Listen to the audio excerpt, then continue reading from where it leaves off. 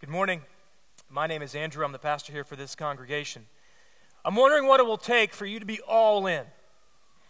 No more holding back, no more fence sitting, no more lukewarm. All in with your griefs, with what you have in your hands and your hearts and your minds, in your wallets, in your souls. All in with your passion and your pain. What will it look like for you to be all in? I'm going to make a bold statement I've made in the last couple weeks. It's sort of a perverse statement.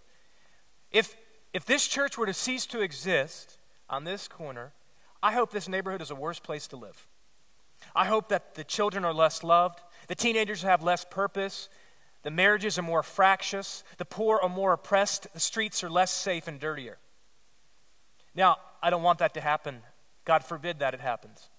But the reason I say that is because I want, and I think you probably want this too, whether you've ever been here before or not, I want the church to make a difference in the world. Whether you believe in Jesus or not, there's a part of you, I think, in your heart that says, it ought to mean something, it ought to matter. And I want our church to make a difference because our church is here on this corner.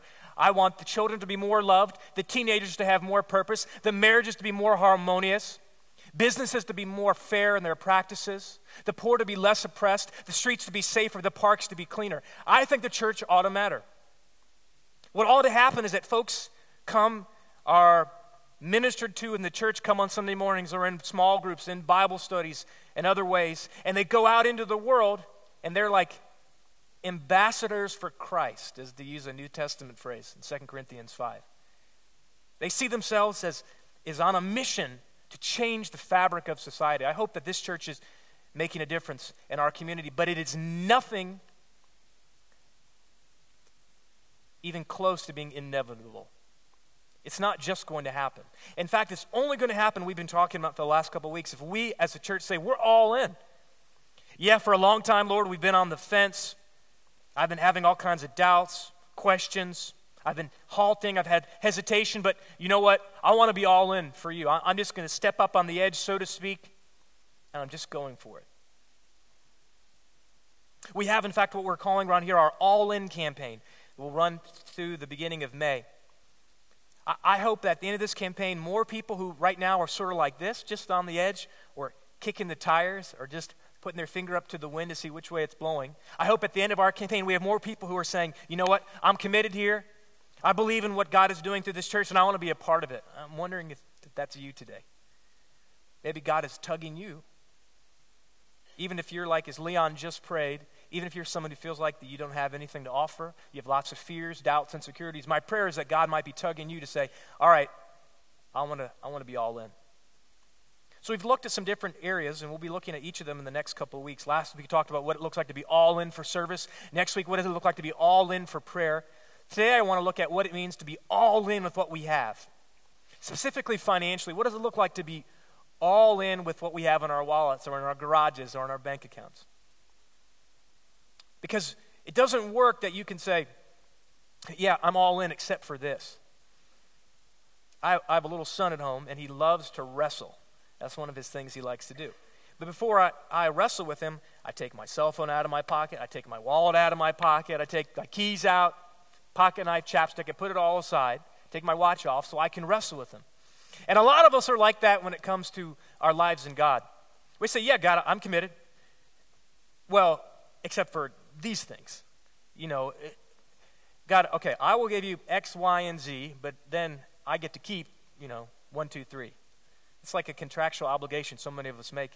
And I'm just wondering if the reason so many of us lead and live lives of such defeat and stress and anxiety and misery is because we're not really committing all the way.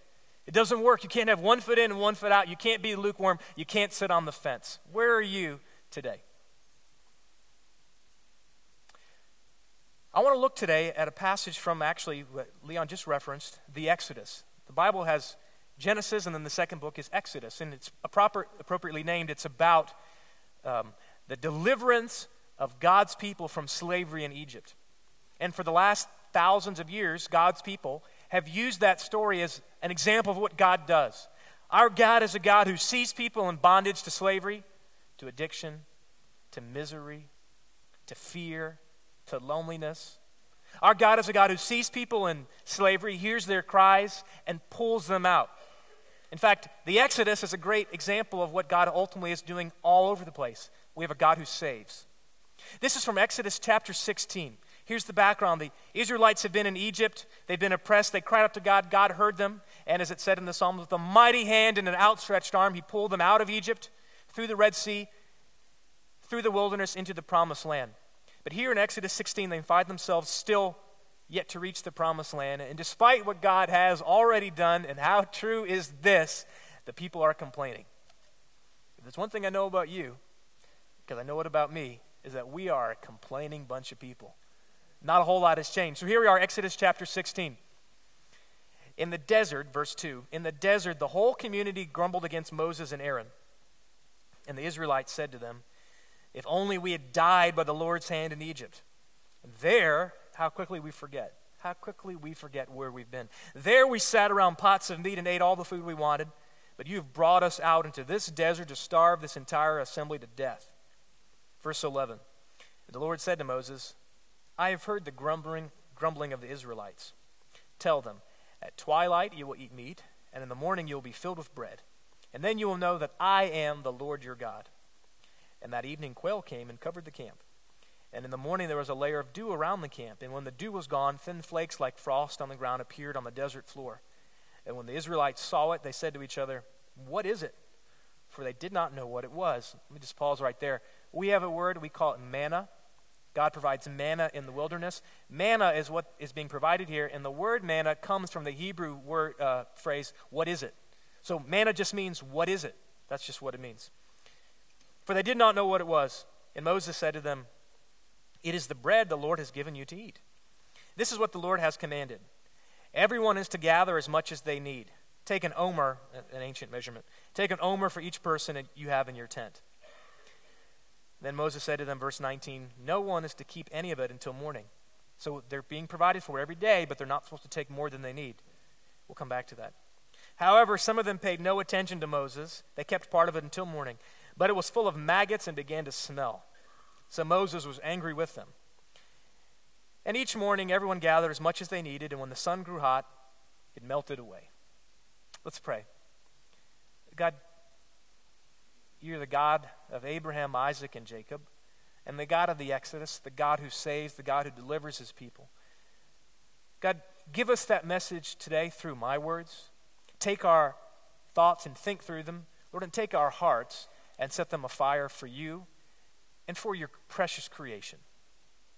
Amen. God provided manna every day, and he said, only take as much as you need today.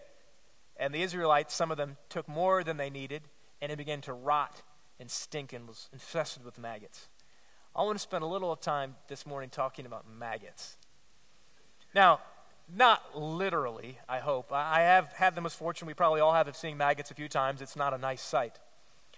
But I think it's a powerful image that Exodus provides for us here. I have got to be one of the worst grocery shoppers in the country. It's just hard for me. My wife gives me a list, and I don't know where anything is in the grocery store, so what would take her like a half an hour, it takes me like 2 hours. I'm not kidding, okay? I'm being serious. It takes me forever, because I'll say, oh, okay, this is that end. Where is this? And I look down every aisle, and then I finally find it another aisle, or I can't find it. I call her, and I say, where is this? And she says, blah, blah, blah, next to here. Oh, I go get it. So it takes me forever, but then the other problem I have is that I always buy things that aren't on the list. Am I the only one? Are there any other guys out there like that? You take the list and you say, you get ambitious. See, in the grocery store, I have these very high dreams about my culinary skill and taste. You know, I say, you know what? I should start making my own applesauce, and I'll buy all the apples. Or you know, I am going to cook a whole cow tonight or whatever. You know what? I'm giving up meat entirely. I'm only going to eat vegetables for the next 3 weeks, okay? So I come home hours later with a trunk full of groceries, and my wife says, why did you buy that? We're not going to eat it all. You never buy what you eat. And I'll say, you never eat what you buy. And I say, yeah, I will. We'll do it this time. And then a few weeks later, she goes to the grocery store, comes home. I'm helping her unload the brown paper bags, and there's no room in the fridge. Why? Because I've stuffed it with all the stuff that I didn't eat that's now going to waste. It's spoiling. I find that such an apt spiritual metaphor too about our lives. I don't know about you, but I'm often all about the getting and spending, about the hoarding, about the consuming, about me, think about myself, and I have so many things in my life that are rotting over here on the side, so to speak. I don't want to think about that a little bit this morning. I want to think about the things in our lives that are spoiling, that are rotting, that are going to waste. One of the ways that the things in our lives are spoiling is that they spoil our peace. They take away our peace. They give us anxiety. You've heard the phrase before, often the things we own begin to own us. My wife and I have 2 cars. We have one old car and one new car. Which one do you think I'd drive? The old one, because I'm a perfect husband. Exactly. So, when I drive the new car, I'm all scared. I'm worried that someone's going to, some soccer mom's going to open all her kids next door and they're going to open the doors and dent up my car. Or someone's going to push a shopping cart right into my car. So I park, if I go to the grocery store in the new car, I park as far away as possible where there's nobody around me. I don't want to have another car within about 20 spots. That's what I go. But when I drive the car I normally drive, and here is a picture of it. Now, in the picture, it's a deceptively good picture. It looks a little bit like Knight Rider's car, okay? It's not. It's a short little 2-door Pontiac Sunfire, and it looks like I poured acid all over it. I realize that. Here's the thing, though. I don't care what happens when I'm in that car. I'll park anywhere. There's one of those spots that says compact car only, and there's 2 huge tanks parked between them, and I'll shoot right in there. I don't care if I have to open the door like this and kind of get out. It doesn't matter to me because I don't really care about what happens to the car. And I got to tell you, in a way, there's such a peace in those kind of things. You bought that house, the car, the cell phone, you got this, you got that, and you thought this was going to bring you joy and peace and satisfaction. And I bet with the manyest people that are here today, there's some of you that have serious anxiety and stress in your lives because you're worried about your possessions. How am I going to make that payment? Am I going to be able to repair this or that, et cetera, et cetera? The Israelites were given provision every day. It was called manna. They were sent out to gather, and God said, don't take more than you need because it spoils after one day. I'll provide for you tomorrow. And a lot of us have lives full of things that are rotting and spoiling all around us because we're allowing them to own us, and they give us a tremendous amount of anxiety. That's one way things in our lives are rotting and spoiling. Here's another one. Whether you have a lot or little, there's probably some of you here today who are really worried about your finances.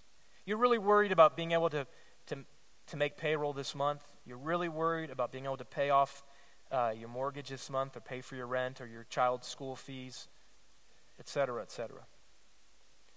I really do believe that we have a God who provides. I really believe that. And we have people here today who could stand up if I gave them the opportunity and would say, we really didn't know how we were going to make this payment, meet that schedule, but God provided in an unlooked for and unexpected way. I really believe that's true.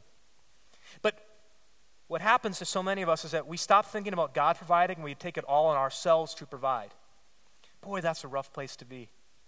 You talk about being in slavery. So many of us are enslaved to financial worry today.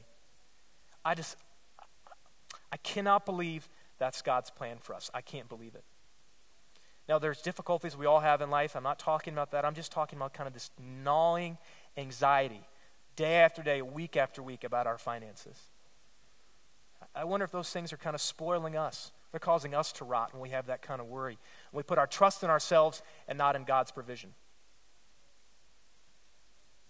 This morning, are there things in your life, if you're honest, that are tending toward decomposition, towards death, that are rotting, they're spoiling? Are there things that are beginning to own you rather than you own them? Are the things that you thought would give you joy actually just leading to more heartache and anxiety? See, the Israelites were given manna every day, and God said, I'm going to provide for you every day, every day, every day. Don't worry about the future. Don't try to hoard and keep it. I provide. I provide. You know, if we're going to be all in, we're going to have to be all in with what we have. We're going to have to really trust that God provides and that he provides for a reason. One of the other ways I think that our things begin to spoil in our lives is when we use them in ways that impoverish everybody else. You know, so many of us have so much more than we need. And I think God blesses us to be a blessing. And so many of us have been so blessed by God, and yet, so to speak, everything is rotting around us because we're not using it for others, we're just using it for ourselves. I wonder if that's your story this morning. And you know, that actually applies to you whether you have a lot or a little. We sometimes believe the lie that if I only had blah, blah, blah, X, Y, and Z, then I would, in fact, become very generous with what I have. But because I don't, I can't be generous yet. And, you know, I just wonder if God really wants to entrust those of us who have trouble with small things with something large. You don't just become generous. You have to cultivate a heart of generosity. This is particularly true if you're here today, you're a young adult, you're just making your first money. You know, you may not have a whole lot, you may not have a whole lot to give, but you need to start cultivating a heart of generosity today. How sad it would be at the end of your life, when you're an old man or a woman, to look back and have an honest evaluation and realize that most of your life was spent on accumulating, and what you accumulated was just rotting and spoiling. And you missed opportunity after opportunity after opportunity to bless others through the way God has blessed you.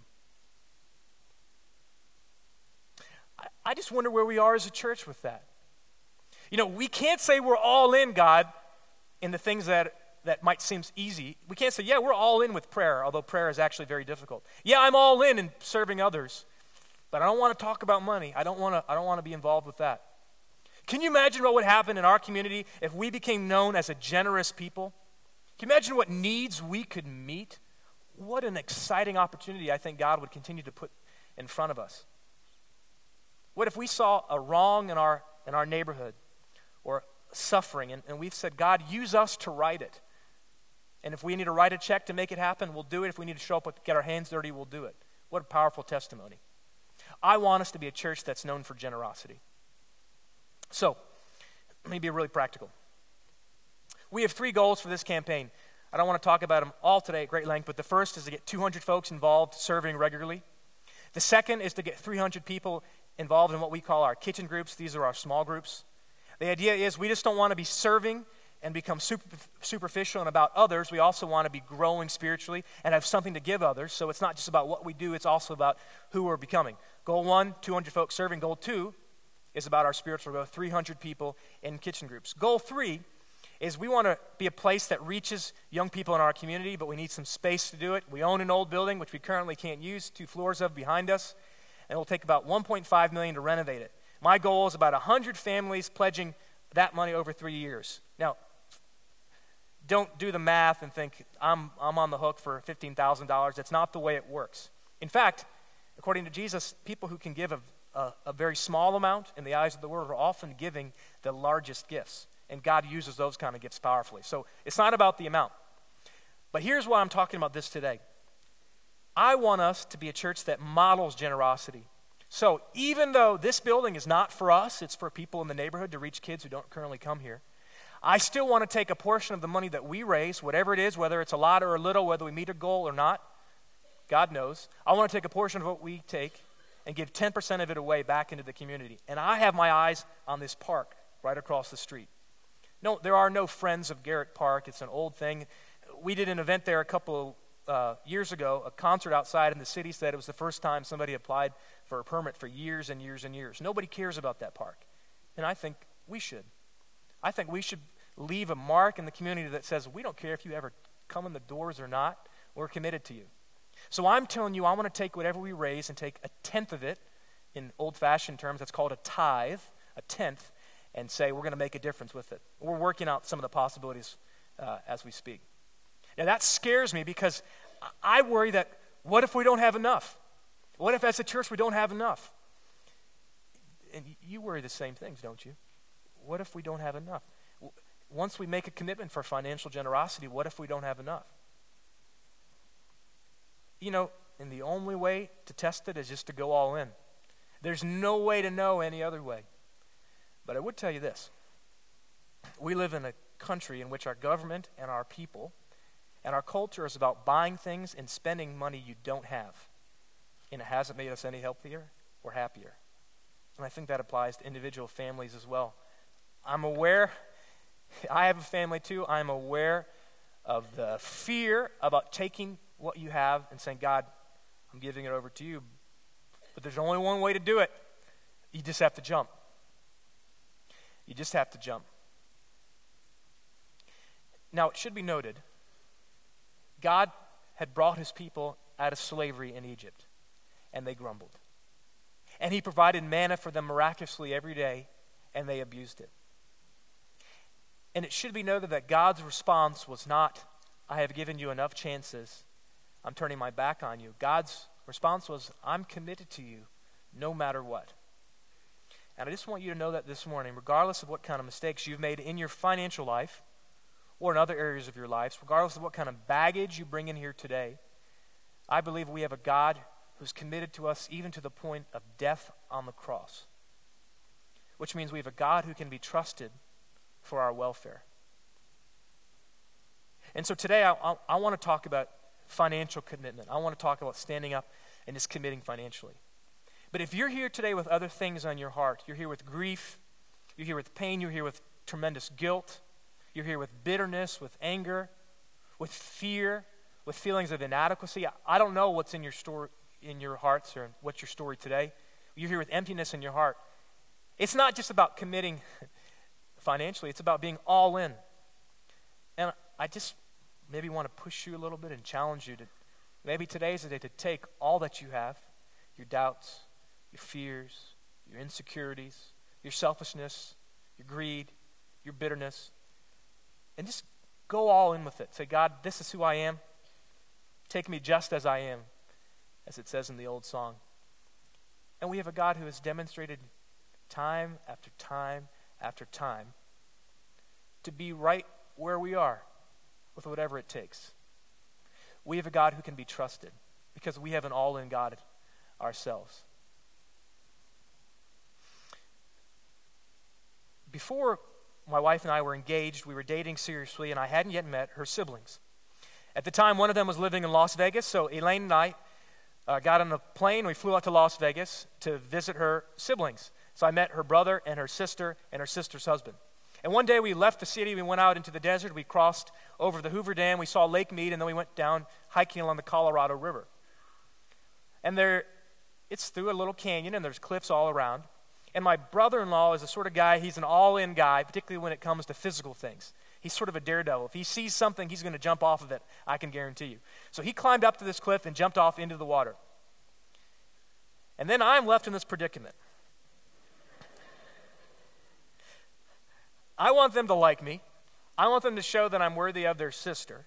We're not yet engaged, but I knew I was going to pop the question at that point. I guess I should do it too. So I get up there on the edge, and I'm thinking, you know what?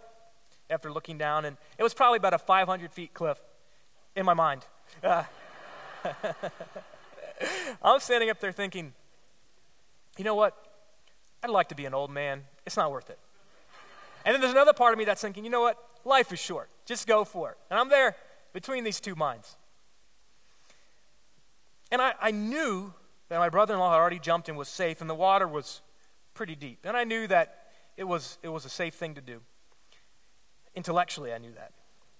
And behind me, actually, there was this guy who had been following us. He wasn't part of our group from the city, and he came up, and he was an interesting fellow in that he had like an empty six-pack in his hand and a big bruiser dog with him, and he said, dude, if you go in and you have problems, I'll be right in after you. I'm thinking, okay, that makes me feel so good. So anyway, I'm standing up there, and I have this idiot behind me saying that kind of stuff, and I'm thinking, is this worth it? I want to do it. Do I not want to do it? And I think the metaphor applies to so many of us in the Christian life, and particularly in the area of finances. We know intellectually that what we're doing isn't working anyway, that a desire for more is never filled. We know that these desires we have in our hearts that we've been trying to fill with other things don't work. We know that there's nothing else besides the love of God that's come to us in Jesus Christ that can make something meaningful out of grief, out of insecurity, out of fear. We know that in a part of us, but there's also the reasonable fear we have when you're standing there on the edge and you haven't jumped. So I'm standing there, and ultimately I said, I'm just going to go for it. And I jumped. And I have to tell you, I never regretted it. Not 1 inch, not 1 second. Even when I first jumped and you have the feeling of falling, I didn't regret it. And I think that's also true about the Christian life. We have a God who makes it impossible for us to regret, because he's a God that takes whatever we can give and magnifies it and blesses it in many and manifold ways. So if you're standing on the edge this morning about finances or about other things, can I just say I think it's totally worth it? Amen. In the name of the Father, Son, and the Holy Spirit. Amen. This is the point in our service when we receive an offering. Before I talk about that, there is at the end of all of your rows a little black attendance pad. It is very helpful to us if you fill it out. Even if you're here every week, we use the data. It really makes a difference. Now, I say it every week, but you need to hear it again. If you're here today visiting, we are not after your money. We don't want to be that kind of church. We hope that you're just blessed. But if you are here and this is your home church, maybe it's time just to be generous with what you have. Just say, God, use the small portion of things I have and make it great. And we're going to sing a song just now that's about the poor and powerless among us. And if the church isn't the body that's reaching out to the poor and powerless, I don't know who else is. So when you give, you're not just giving to some big, bland entity. You're giving to make a difference in the lives of the people who desperately need it. So maybe as you give today, and as Josh and Krista lead us in the song, you could be praying this song and say, God, use this church to reach the poor and powerless. Use my life in that way too. Lord, take what I have and do something great with it.